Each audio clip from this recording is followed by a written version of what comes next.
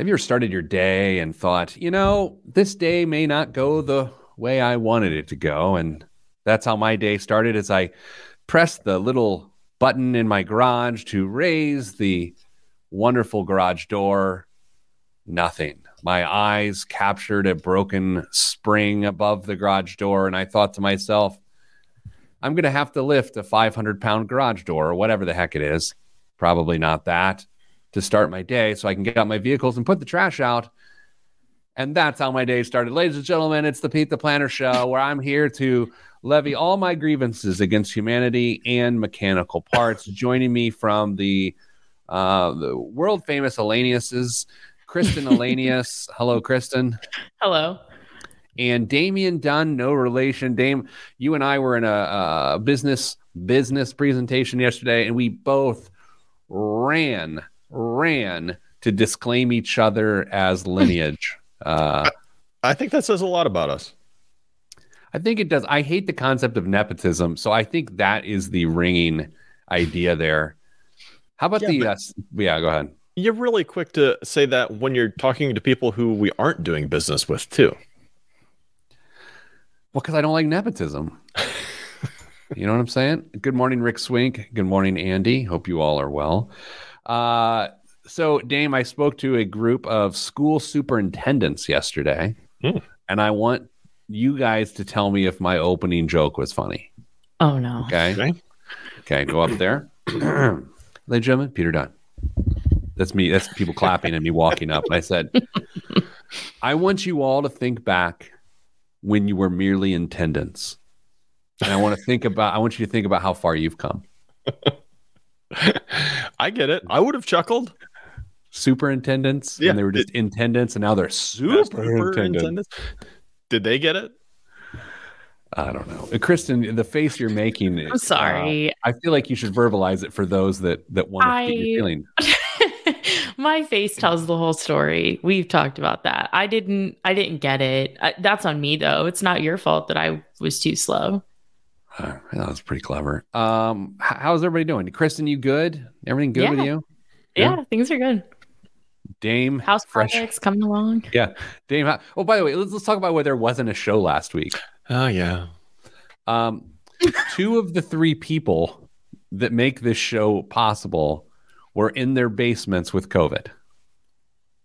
So one was me. The other one was my brother, Damian Dunn. Guilty. And the weird thing is, I gave it to him on a Zoom call on Tuesday. He and I were on a Zoom call on Tuesday. I said, bye, buddy. Love you. I blew him a kiss. Through Zoom, gave him my COVID. That's why they call it COVID, video-induced sickness. So anyway, COVID, y'all. Still here, apparently. Kristen, you know communicable diseases that he wanted to disclose? You good? I'm good. I took the day off, though, because we don't take Fridays off a lot around here. That's pretty nice. It was pretty nice. Good for you. I'll have to check the PTO logs. Okay, everybody, let's do a show. Today we're gonna do our first look at our stock picks of the year. Who's doing well?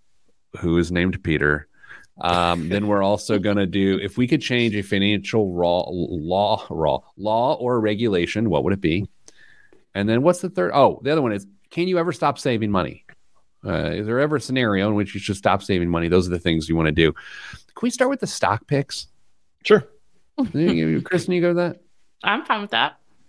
We've got Jim. Jim, hello, Jim. Good to see you. Thanks for joining us. Happy Friday to you. A dog. Is there a dog in that picture? Yes. Oh, a good visual reference for the podcast. Okay, guys, let's do a radio show. Dame, you and I did discuss this week before we go too further. It's possible we may have to get more professional on this podcast. Yeah, but only in stretches. Right. Does Kristen know about our requirement of possibly needing to get more professional? No, I haven't told her about it yet because I didn't want to stress her out for the show. Okay. Well, but it turns out she's not the problem. That's true. Yeah, she just keep doing what you're doing. Okay. Pete and I watch. Yeah, just don't tell me any different. It's fine.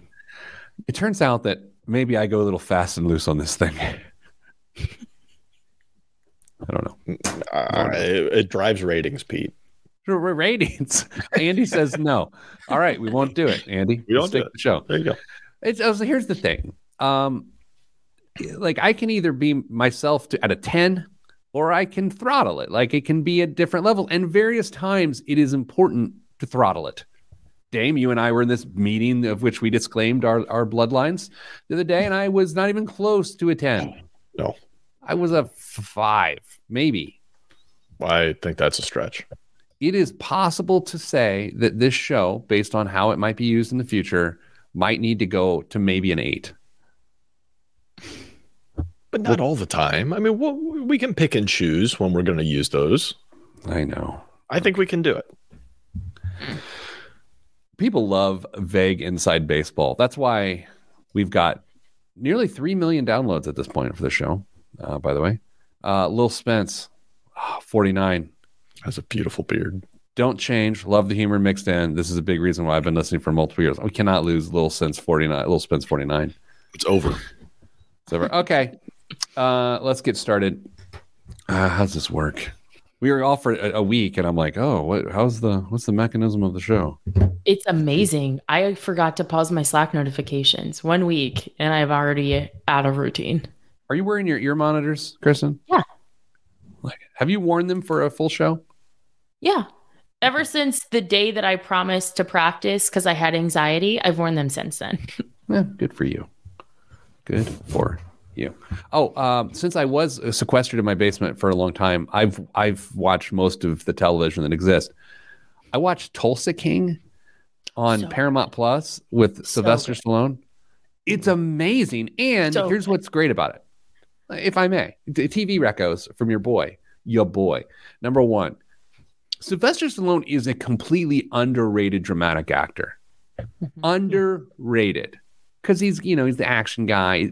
Underrated dramatic actor. Number two, the entire show is at the Mayo Hotel in Tulsa, Oklahoma.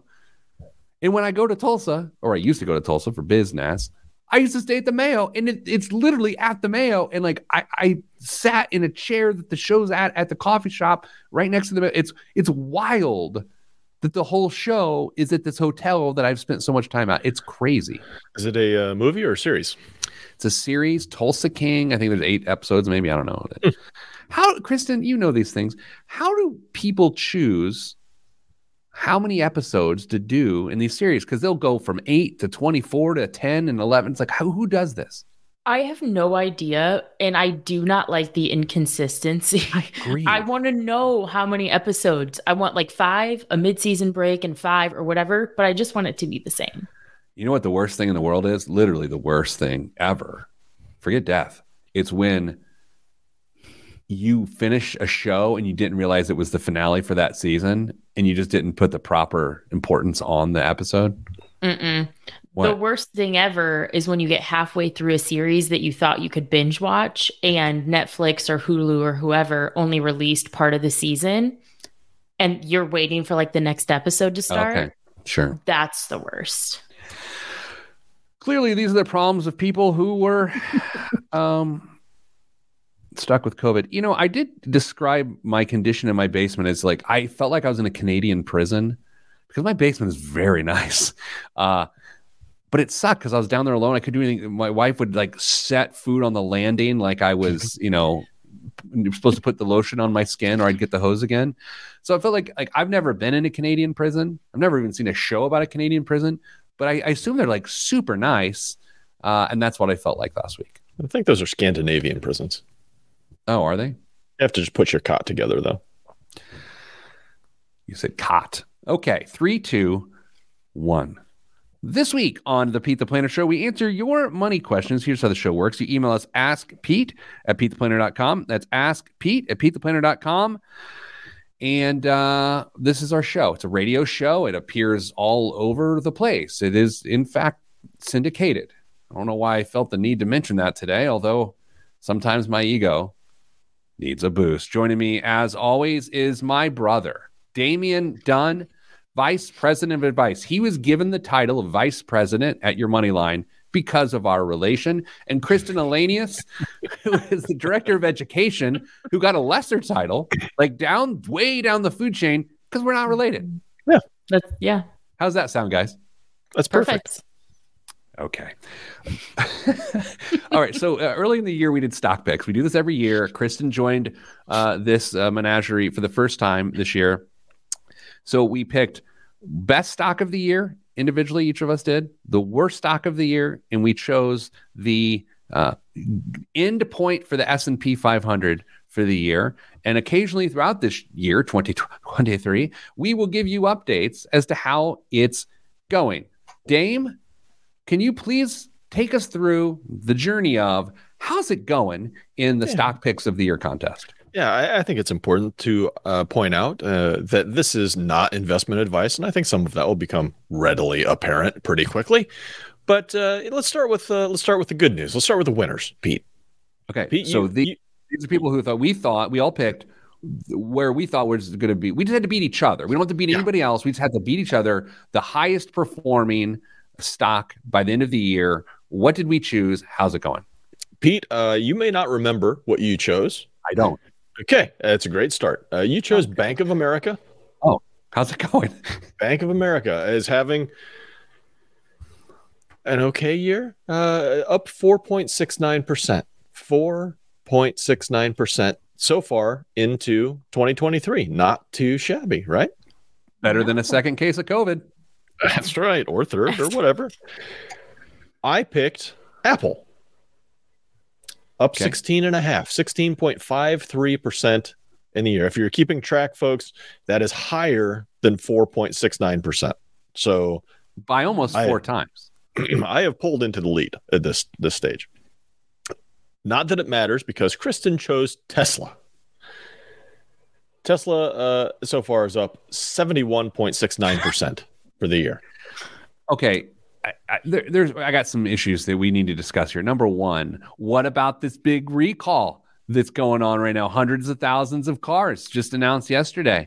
I will tell you that Tesla opened the day lower than 71.69%, so it doesn't appear that it's going to have a huge effect just yet. Well, okay.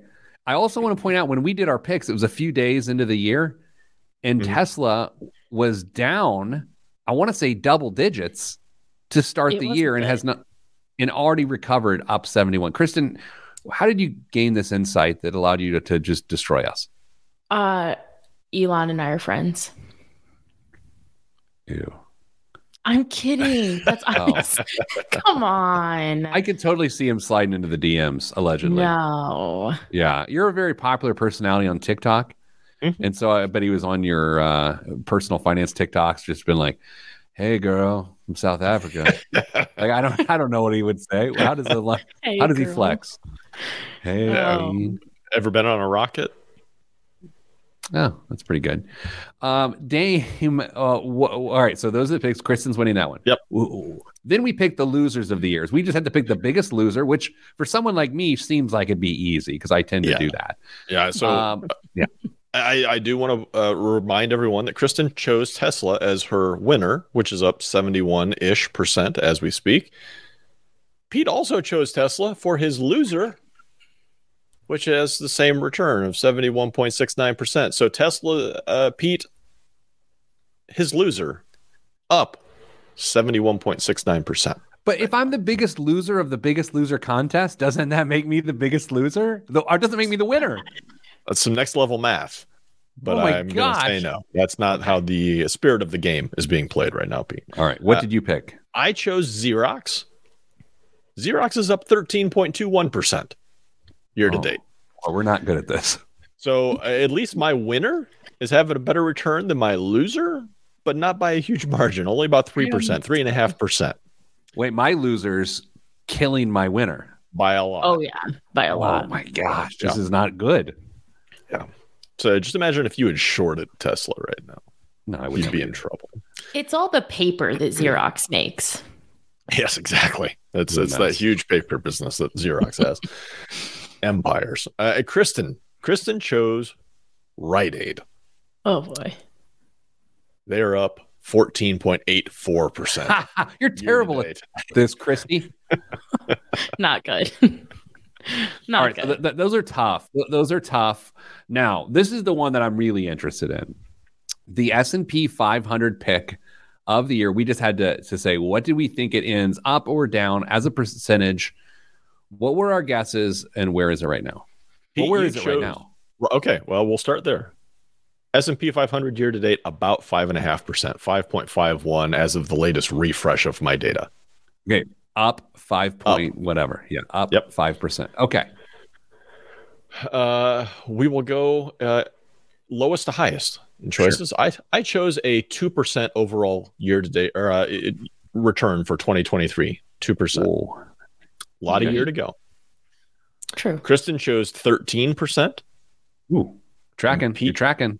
Pete chose a robust 19% return in the S&P 500 this year. You know what? I almost want to revise mine. Do we want to revise? Too early for revisions. No. I want 34%. What? I'll give you 34%. No, I'm feeling confident here. This is not investment advice. Don't do a single thing we say within your investments. I don't know, Dame. I think we're going to shake out of this recession. Whatever it is. Do you think we're? Do you think recession is going to happen? Let's transition here for a second. You think recession is going to happen? I don't think anybody knows. Because for the longest time I would have said that the Fed was almost going to guarantee a mild recession. They're just what they were trying to. Yeah, just like really, really push with the employment stuff and interest rates, and I don't know now. I'm completely up in the air on this. Kristen? I feel the same way. It seems like variables that I would tend to look at for guidance on whether I think that's where we're headed feel kind of out of alignment just in general. When we talk about economic cycles, leading, lagging indicators, it doesn't feel like things are doing textbook what I've learned. I don't know. But I made a statement a few seconds ago, and I think I'm right. And Dame, you may not know whether I'm right or not. Kristen will, but she won't tell us. The Fed is trying to cause a recession, is it not? Isn't it trying to contract the pace of the economy? I sure thought they were, especially with some of the comments that were coming out saying unemployment is going to go up. They were just stating matter of fact, we are going to do everything we need to do to get it to a point where basically we're going to force unemployment on the economy and to slow this down.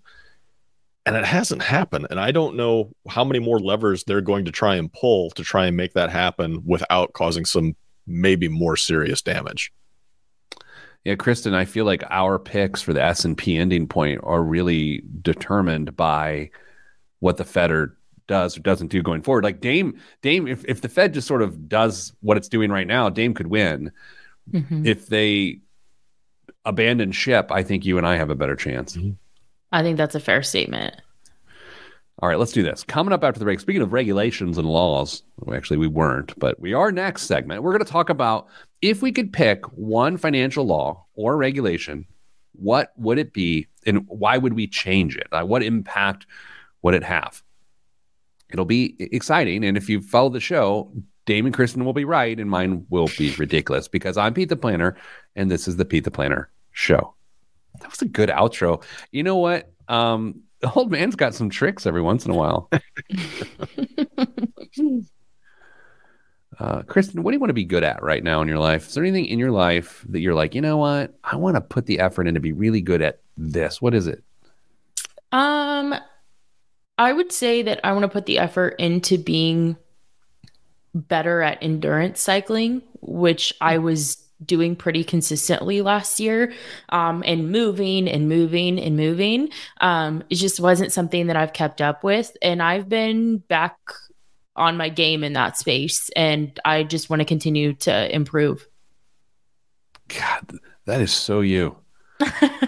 What do you want to be good at? I want to be good at hell on earth is what Kristen's answer is. It's like torturing myself. Yeah. You know what though, Kristen, I don't necessarily want to be good at endurance cycling, but as spring, what do you say? Mm-hmm. Spring thaws, winter, I don't know what happens. Springs. I do want to get back on my road bike and start riding more, but I don't want to be good at it. I just want to get less chunky. Yeah. I mean, good is relative. I want to be able to do, I'm a Peloton girly, right? Like I want to be able to do the 90-minute Power Zone endurance rides with Matt Wilpers and not feel like I'm going to die. So that's the goal. The fear of death is never a good time. Dame, what do you want to be good at in your life right now? Being a dad. Yeah, that's good. Aww. That's lovely. That's so wholesome. Sorry, that's where I'm at. Nice. I want to be good at running a company. Like that's what I want to be good at. I really do, which it sounds like I know we're at work right now. And like it sounds I just want to be like I've been good at other things and it's been fun and I've enjoyed it. I want to learn to be good at this. So I got a long way to go, but I'm trying. So full disclosure, I want you to be good at that too. Dame, I want you to be a good father to both your children and my children. So yeah. The second someone's like, I want to be a better husband or better parent, then everyone else is like, oh, damn, I have to say that too. Yeah. Dan's whether she says CEOing is hard. CEOing is one of those jobs that is both incredibly difficult and no one cares. Like, right. But I mean, but understandably so. I am not complaining. I'm just saying it is one of those things just by the title alone, the connotation that comes to your mind of, oh, it's a CEO. It is incredibly difficult and you can't tell anyone about it other than maybe someone else who's in the exact same position. Kristen, do you want me hitting you up on Slack for a one-on-one where I complain about how hard being a CEO is? So that doesn't seem like it makes sense, does it? Yeah, but I also think that we work at an organization with overly empathetic people. So I don't know if our organization would be the best representation of that, but I certainly think that at most organizations that would not fly. Yeah, that's probably true. All right, let's do a thing, and it's called What Rate? I'm going last. Can I go last here? Is that all right? Sure. Yeah. Okay. All right. So in 3, 2, 1.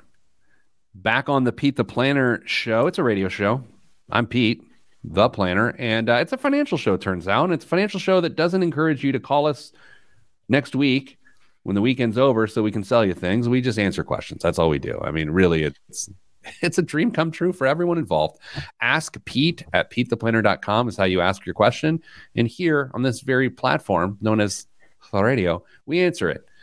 Joining me, Kristen Elanius, Director of Education at Your Moneyline, and Damian Dunn, Vice President of Advice at Your Moneyline. These people know what they're talking about. I'm just here for my aesthetic. Okay. What financial law or regulation would you change and why is the topic? We're going to sandwich a good idea between Dame and I's answers. Okay. So Dame, you go first, then Kristen, and then I will go last. So Dame, what law or regulation would you change and why? I think I would change the availability of HSAs. I would remove the requirement to have it tied to a high deductible healthcare plan and make an HSA qualification free. If you wanted to save money for future health needs or current health needs, I want to help you do that. If you want to stash cash, even get some tax advantages out of it, go for it. And frankly, if you go that route, it doesn't matter if you are on the lower end of the income spectrum, if you're on the upper end of the income spectrum, because you could potentially use that money in the current year if you wanted to and still be incentivized to do that by running money through your HSA and potentially increase your health levels by doing that. So I would remove any restrictions for HSAs and just make that another investment product or vehicle that you could sign up for wherever you wanted. May I play devil's advocate for a moment, sir? Sure. I agree with you, by the way. And so I've heard people say things like 529 plans or HSAs only benefit the wealthy and that they are unfair in that regard. How does a person on the lower end of the economic scale benefit from that deregulation? Because what you've just said, I think, helps upper middle class and upper class in terms of, but how would it serve people who are making not that much money? Yeah, there's not going to be as much of a incentive to do that because the income tax burdens for folks on the lower end of the income, the taxation scale is probably not going to work out necessarily for them, but maybe you change it to something to where you get a tax credit. So it's a refundable tax credit if you are under a certain income level as well, to encourage people to take care of themselves a little bit. And by the way, the rules weren't that we only had to pick things that benefited everyone. That's just what rule or regulation would you want changed. Yeah, that's a fair question. Yeah, that's fine. I mean, feel free to beat up whatever mine is as well. You know, the thing about HSAs, they can get frustrating because they're meant to be matched with a high deductible healthcare plan. And if you don't have a high deductible healthcare plan, if you have a traditional plan, or your employer, you know, specifically through your employer, then you can't contribute to an HSA, which is an amazing vehicle in many respects. We've talked about it on here before. It's said to be triple tax advantaged, which means you can deduct the contribution on your current tax year. The growth that may occur in that account is not subject to taxes on an ongoing basis. And when you withdraw the money for medically qualified expenses, then there's no tax there either. And so it's funny, Dame, like I almost match this up with 401k limits. It's like the more people can save to their 401k, the better it is for everyone. The more people that can save towards an HSA, the better it is for everyone, other than tax revenue, right? Yeah. My second option, which I don't want to say in case it's Kristen's, but would have involved more of the, it basically would have been consolidating all the different retirement account types into basically an employer-sponsored plan and an individual plan as well, and just getting rid of all the different tax laws that muddy the waters. Kristen, go ahead. I'm sorry. Well, I'm sorry. I was just going to say that I think the HSA, I think the thing that's hard is it even about the tax benefit in all cases? I think it's also about being able to save for expenses that tend to throw your budget off balance or throw your spending plan off balance. So by giving someone a specific vehicle to do that, I think that benefits people. And then, as I'm very biased, as someone who used to have access to TRICARE, who does not, I'd never had access to an HSA. And man, would it have been nice to have had an HSA. You have an HSA now at your money line. Sure do. I'm sorry, it's not an employment.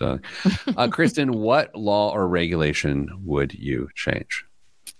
I would amend the Fair Credit Reporting Act. And I would reduce the number of years that items stay on your credit report. I think 7 years is too long. Okay. I like this. Dame, I'm not, like I said, we wanted Kristen's in the middle. Yeah. Like, say more, young lady. I don't know what the answer is, because I understand that there has to be some way for creditors to measure your credit worthiness, and the items on your credit report obviously tell them, and your score tells them that story. But we're human beings, and 7 years is a long time. I think to penalize someone for they forgot to change their address and their old cable bill went somewhere and it went to collections. Now it's going to sit there for 7 years. I just think it's too long. Okay, so I'm going to ask a pretty hot take question here. I think I'm confident that all three of us can acknowledge there are certain laws and regulations in our country that are really born out of things like systemic racism.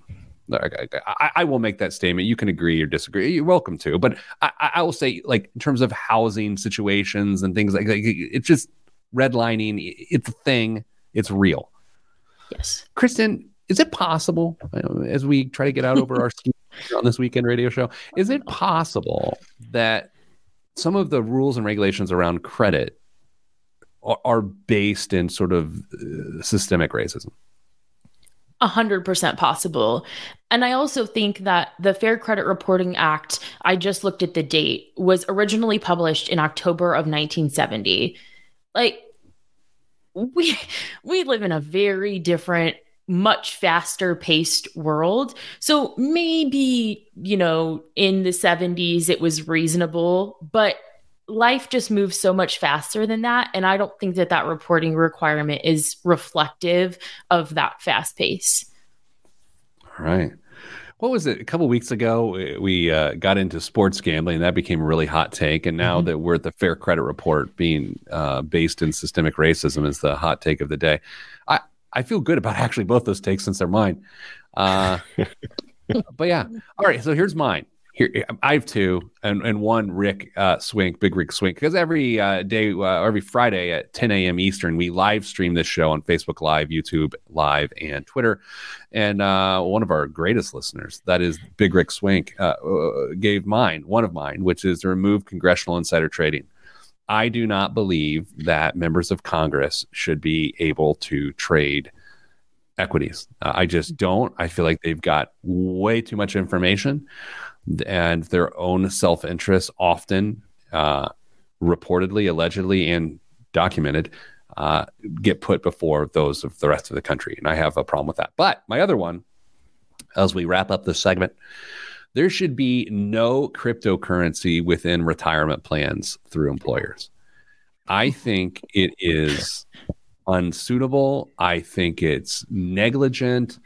I think if an employer has cryptocurrency as an investing option within their 401k, that they are not being a good steward of their coworkers' opportunity to build actual stability. Now, I realize we have hundreds of clients here at Your Money Line, and I've possibly just thrown someone under the bus, but let's hope they're like the rest of America and don't listen to this show. Coming up after the break, more fun, frivolity, and finance. I'm Pete the Planner.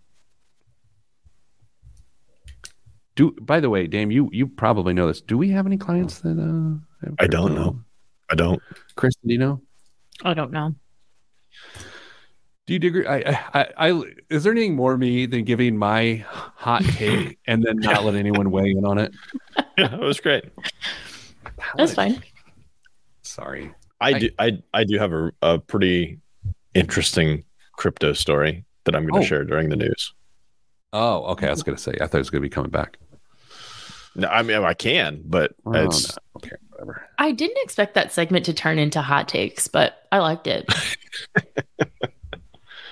Actually, I feel like when we come back, I got to let you guys react to mine. It's only fair. I mean, do you have anything to say or not really? I don't, really have anything meaningful to add. I mean, Damien probably does, but I don't. I mean, it just would have been poking, like saying, why you want to restrict freedom? It's people's choice to choose, Pete. What are you going to say? You just come back and do it. It's because it's straight facts. That's something that would Kristen would say. No. Straight facts. No. Ted, never mind. I'm not going to tell a story. I am going to Memphis this weekend for a soccer tournament with young Theodore. I'm leaving this afternoon. I'm excited. We're going to the Civil Rights Museum. I've always wanted to go to the Civil Rights Museum, and we are taking the boys. A little cultural experience for our boys. So I'm excited about that. Have you been, Dave? I have never been to Memphis. Neither have I. Looking forward to a little barbecue, a little civil rights, a little Bass Pro at the Pyramid sort of thing. How many do you have a rough idea of how many games you've got this weekend? Yeah, it's not great. We're going to be there Saturday, Sunday, and Monday, and we have a game on each day. A game on each day. We play Missouri, Kansas, and Iowa, I think. Wow. Because we're the state of Indiana's team. Anyway. Wow. Youth sports is just mind-blowing to me. You have no It just clue. blows my mind. How old's Ted? He is a strapping 10-year-old boy. Right. Carmel's full of 10-year-old boys who can play. What is this, soccer? Yeah. It is soccer. It's just mind-blowing to me. So yeah, I mean, I won't go too deep into it, but it is, I agree, Kristen. It is the dumbest thing in the world. It is. And I'm part of it. Never mind that the other two members of our household are going to St. Louis for a different event this weekend. Oh. I mean, look, I'm the problem, everybody. You're like, what's wrong with this world? It's Peter Dunn. Peter Dunn's the problem. Peter Dunn and the train derailment and the UFOs. And ChatGPT. Let me go through the four biggest problems in the world right now. ChatGPT. Why? No. The Bing search thing. Okay, the Bing search robot. Did you read the story in the Times yesterday? This 2-hour chat their tech editor had with the chat thing from Bing. The Bing is his name. Is that where he said, "I want to be alive"? Is that what he said? He wants to be alive. Yeah. And then it listed all of the ways it's going to sabotage the world, including stealing the nuclear codes, pitting people against each other. Okay. Shutting down the power grid. Okay. So the worst things in the world, let me go through it again. AI, the train derailment in Ohio, just east of Canton, all the UFOs, and me. Like, those are 4 worst things in the world. How about that train derailment? Yeah, that's not great. Not good at all. I want to know more. Mm-mm. Why don't you want to know more? I don't. Like, Twitter's up in arms. We've had like 4 or 5 derailments, like in pretty close succession, and some of them also having hazardous chemicals on them. And then somebody's like, "You don't understand how many train derailments are in the U.S. every year. It's thousands and thousands of derailments that is like, I don't know if that makes me feel better about that. Does not make me feel good. I always just thought it was this show that got derailed on a regular basis. It's more than us. Yeah, I'm just like, I just keep getting this vision of officials going, "Hey, everybody, it's okay." And like, anytime you hear like a big blanket, look, I know there's a mushroom cloud. It's okay. It's okay. Everyone calm down. Kristen won't get this reference, but you might, Pete. Do you remember the movie The Naked Gun with Leslie Nielsen? Yes. He's standing in front of a fireworks factory that is going up in flames and everything. He's standing out. "There's nothing to see here. Please move along." It's just this beautiful fireworks display behind him. And that's kind of what it feels like. Only on the other end of the spectrum. All right. You know what? We should, never mind. Okay, let's move on. I was going to talk politics. I was like, let's not do that. I had enough coffee for that. Okay, let's start a radio show. 3, 2, 1. Back on the Pete the Planner show. We get this form of a question all the time. Can I ever stop saving money? Like, I save, I invest. Like, at any point in time, can I stop saving money? Is it ever right to just be like, okay, enough, done. Let's unsave money. Let's just, the rest of my relationship with money will be spending it, not preserving it. And that's the topic of the day. Kristen, you're the smart one here. Did I capture that well? You did capture that well. That was very good. Great intro. Dame, is that the spirit of what we wanted to talk about? Yeah, I think so. Where shall we begin? Dame, I mean, like, so there's the accumulation phase of your life, which all 3 of us are in. We're trying to stack those pensions, right? Like, there's that. And then there's decumulation, which is retirement or financial independence, or when you use those nuts in the tree to survive the rest of your life. Is it that simple, Dame? It could be, but I mean, you save for things other than retirement as well. I'm sure you're trying to stack a whole bunch of cash to use to cover all of your different expenses you're going to have in retirement. But up until then, I mean, you're saving for, who knows, any number of other expenses or things that may pop up in your life. And it's that daily need, the things that you might pull into an emergency fund, that I think is really interesting, because emergencies don't go away once you are in retirement. And in theory, saving for retirement is preparing for those emergencies that you're going to draw out of. I think the interesting question becomes, some people are really, really good at saving. They get, dare I say, addicted to saving.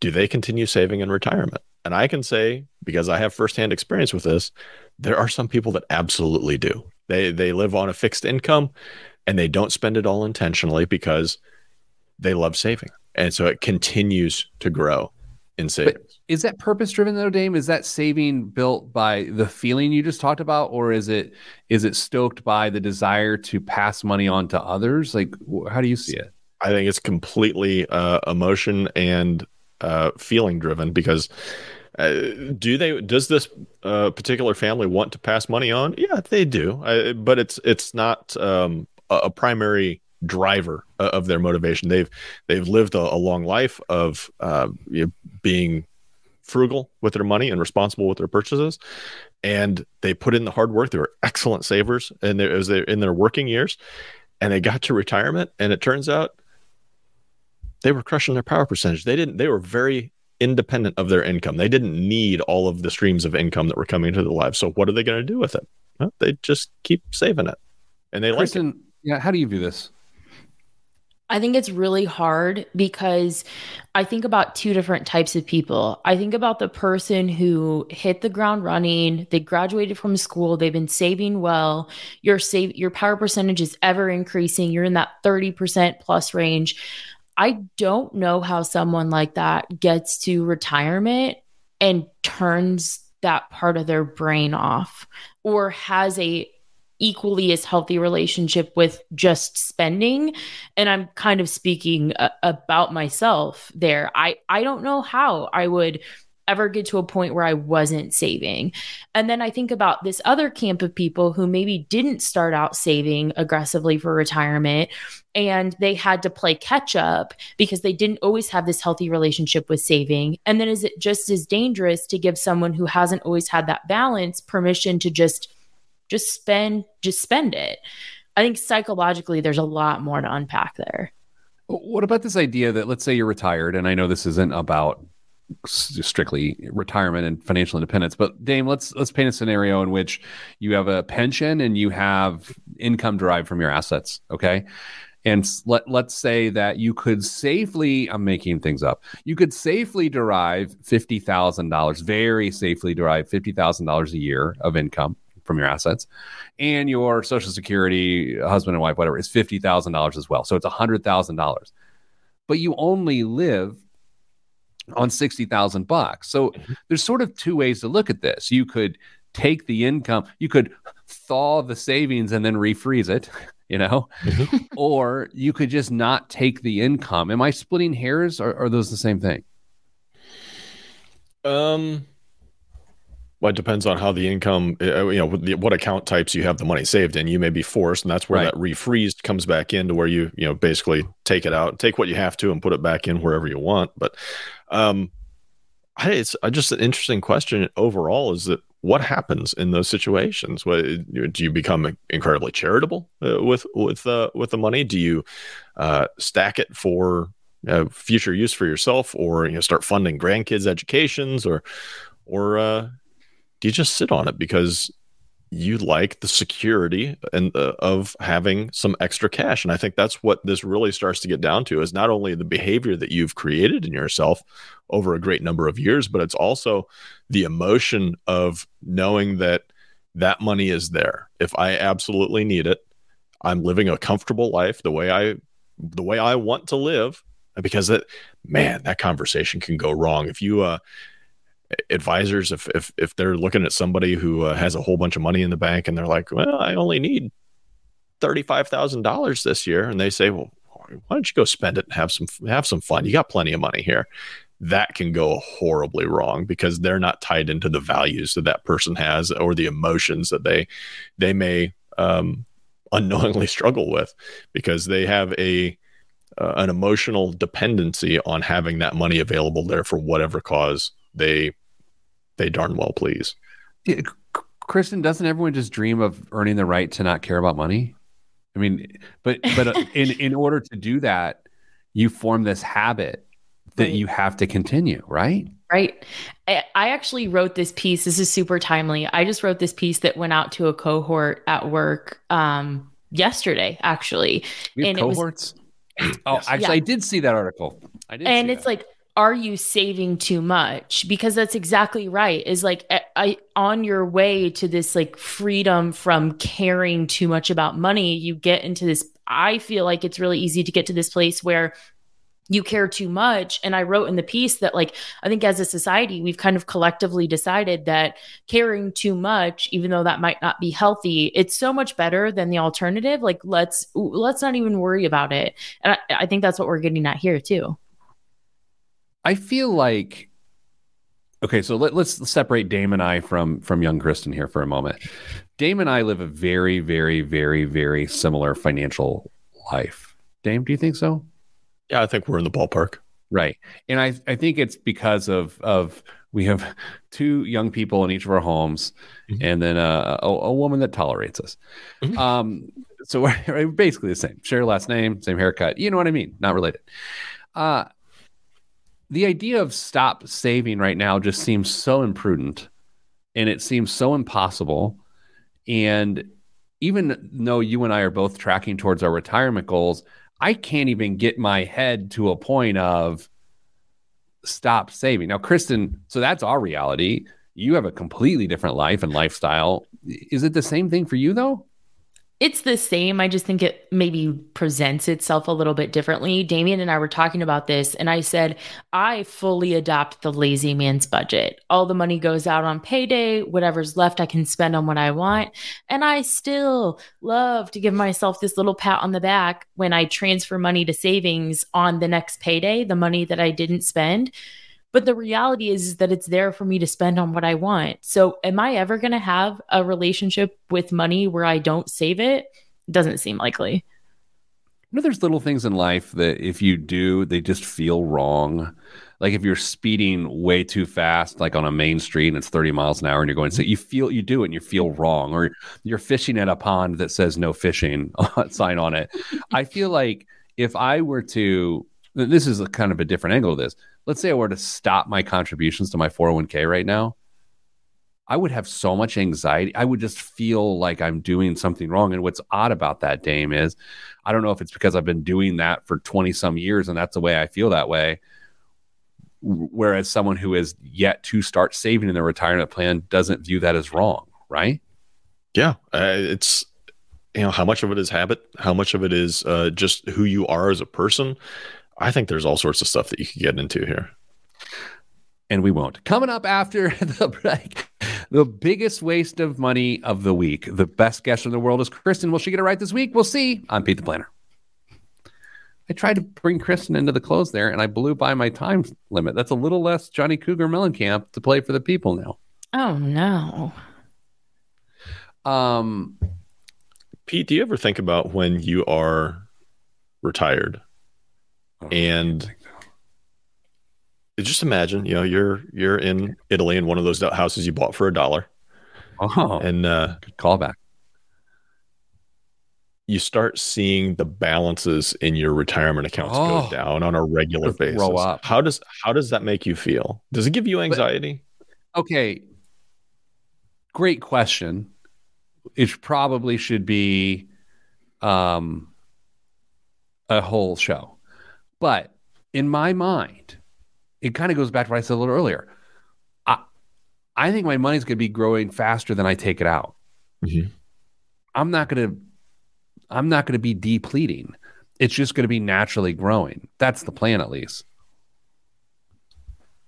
I mean, ideally, that's how it works. You are so independent from your income that you've done such a great job at saving that you never run that risk. But it takes incredible discipline to not spend that much money and have other streams of income, and two, to have that much money stacked before you retire for those two things to come into reality.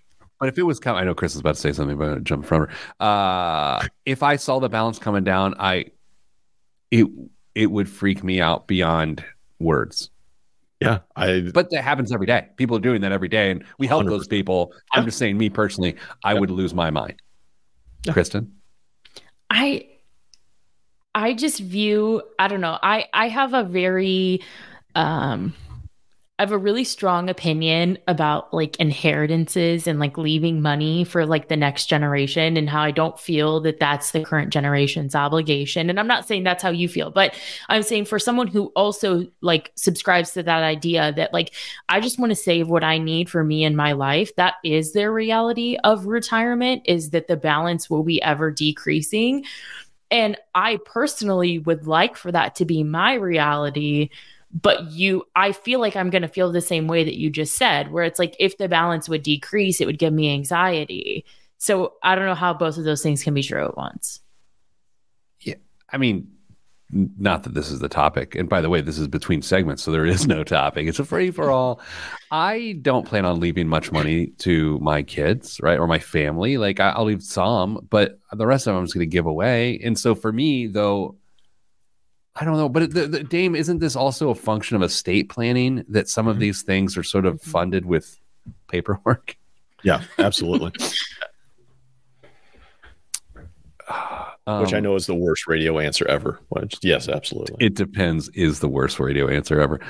So I've taken dry January to the limits here. I am now 48 days without a drip of the devil's sweat. What, Kristen, you didn't like that? I didn't care for that, really. No. I could have said something else. It's fun. And I thought about that. And I'm bringing it up now because Dame said something in the last segment early. He said, you can get addicted to savings. And for me, I'm not here to say I was addicted to alcohol. It's not my thing, whether I am or not, or was, or whatever. I'm not, whatever. Anyway, just as you can get addicted to spending money, I think you can get addicted to saving money. Just as I think you can get used to having a drink every night or pouring yourself 3 fingers of Glenlivet, you can get addicted to abstaining from that.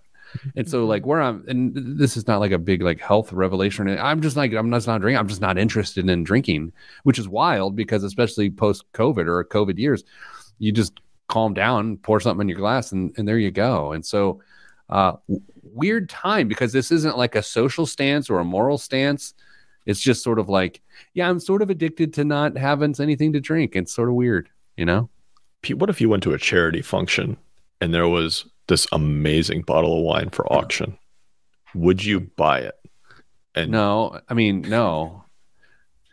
maybe that's a bad example. I will go with this. Let's say I go to a friend's house and he has an amazing bottle of bourbon and he wants to pour me some. It'd probably be the better example. I think I'd be fine right now. In fact, yesterday, someone scheduled, hey, you want to have a drink? You know, like business drinks. And I was like, yeah, sure. And I'm going to go. I'm just not going to drink. I'm just going to I don't know. Club soda. And I'm trying not to I'm really not going moral stance here. Like, this isn't like, oh, I do CrossFit. You know, it's not that. Kristen, do you feel attacked? No, not me. Oh, heavens no. I mean, I'm not trying to call out anyone in the audience, but I have a Peloton. That's different. Of course it is. It's different because that applies to me. So we're not talking about it. Big Rick Swink, 51 days for me. I do. It's like, it's weird when you start counting the days that you haven't imbibed and you're talking about it like you get a chip, like you're in AAA and you get a chip, but you're not, you never necessarily struggled, or maybe you did. It's such a weird thing. I just like my current habits better than my old habits. Let's just go that way. It could change. Wonder how many days you'll have to go before you stop thinking about, man, I've gone a long time without having a drink, before it just becomes, I just don't drink. So it's interesting. I kind of don't think about it. I brought it up because you said something that triggered it. But where I'm not at yet is to say I don't drink. I think what I'm saying is I'm not drinking right now. And I don't really I don't know. I don't know if I'll ever get to the point of I don't drink because I don't know if I feel that way. Is this all no, I think it's interesting. Is this interesting? I mean, maybe. I guess we'll find out on iTunes. I think it's interesting because it speaks to the same personality that we were kind of just talking about. Is like, are you someone who feels like you can maintain healthy balance? And for me, healthy balance is not one or the other. So like, while I did dry January, don't think a healthy balance for me would be saying like I don't drink, because I think that that's feeding a different part of my personality in not the best way. So like for me, I don't think I would ever be someone who says like I don't drink, if we just continue to run with that example, because I need more balance than that.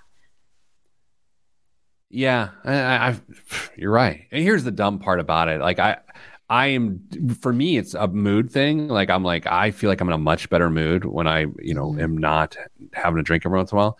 And so it's not a health thing though, necessarily. But here's the dumb part, Kristen. I've been eating like I'm judging a burger contest. Like I'm just eating. Like I'm like, let's go. I'm like on Man versus Food every day.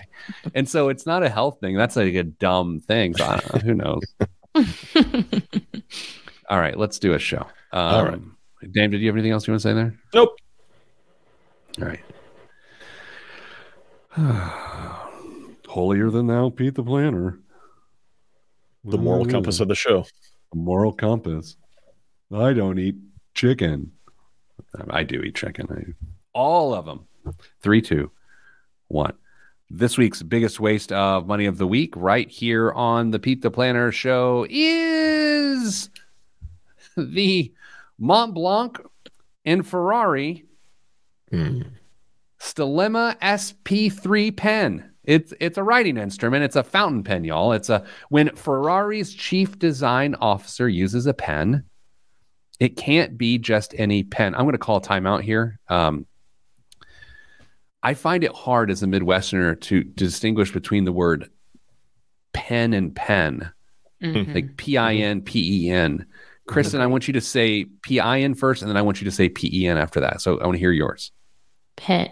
I can't. Pen and pen. They sound the same. I would say them again. Pen and pen. Dame? Pin, pen. Pen, pen. Pin, pen. That's why Flavio Manzoni sat down with Mont Blanc to design the SP3, a writing instrument inspired by the Daytona SP3 hypercar. The pen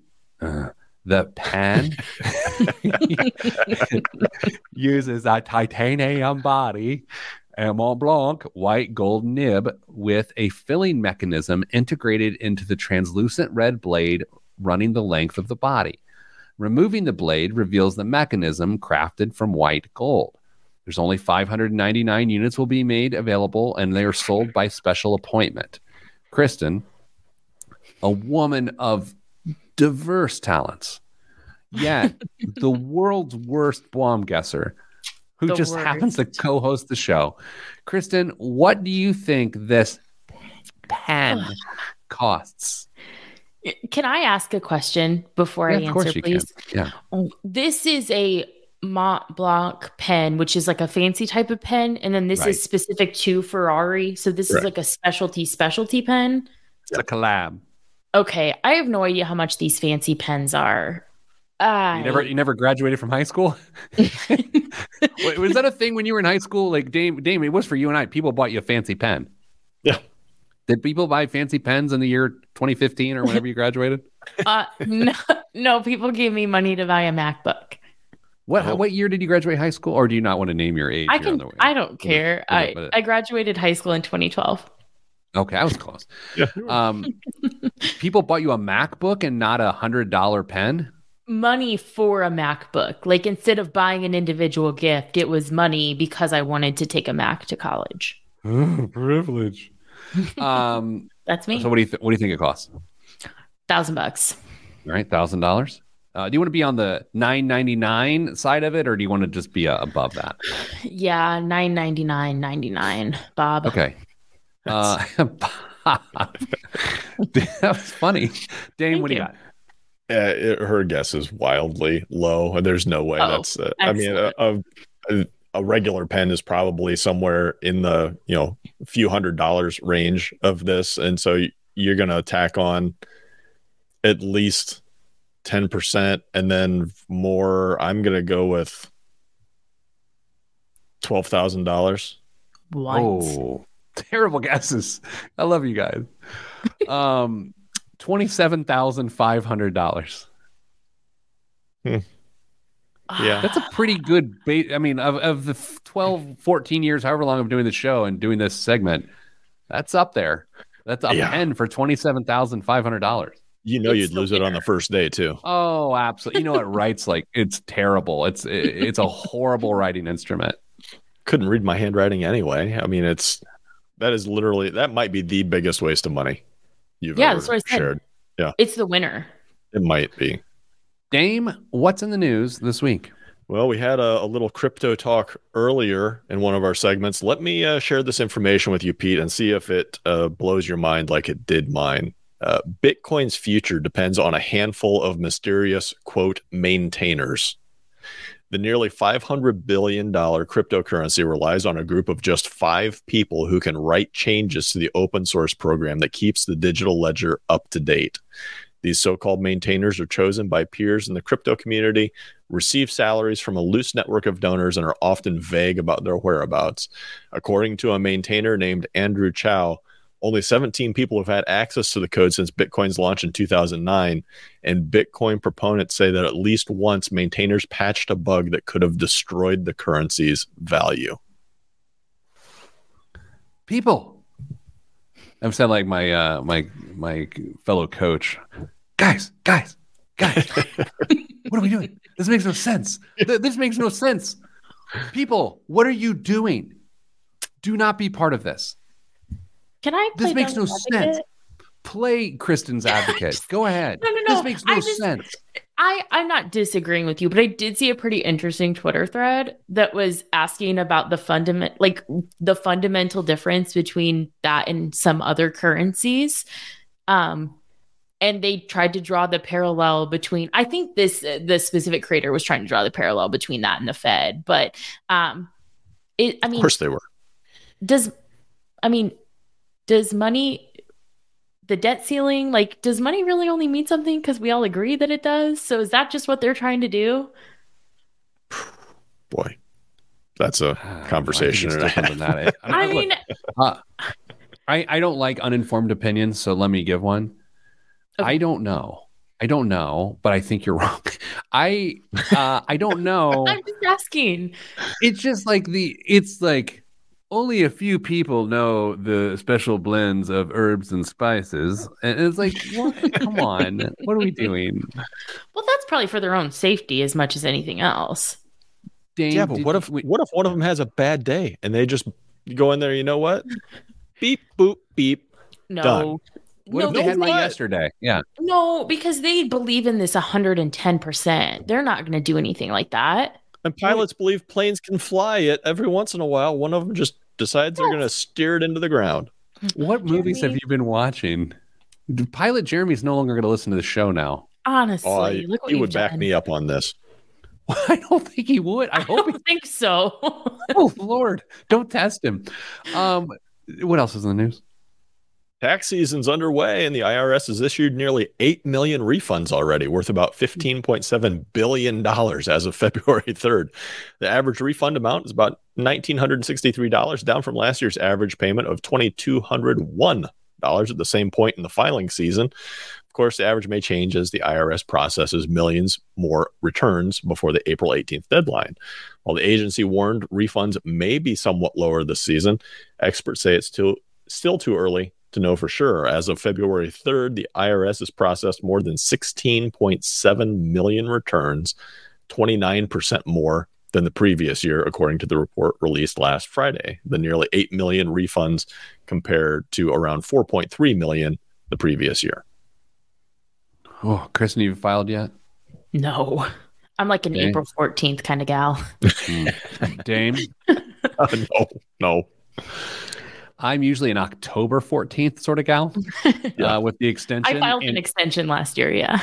So I have filed an extension for probably the last 15 years. And so what's interesting is when our business raised capital last year, the corporate structure of our business changed, which would theoretically have allowed me to not have such complicated taxes and file on time. And so I was so excited for the last 6 months or so, I was going to file on time. No. Well, I'm in the process of potentially switching accountants, and he was like, "Look, here's the thing. I'd love to take you on, but we're gonna have to file an extension because I don't have time to do it." And I was like, "Okay, okay." So I'd go to Mrs. Planner, like, it will be so good to not have that hang over my head the entire year. And then she asked about the other day. I was like, "Well, it's funny you bring that up, honey."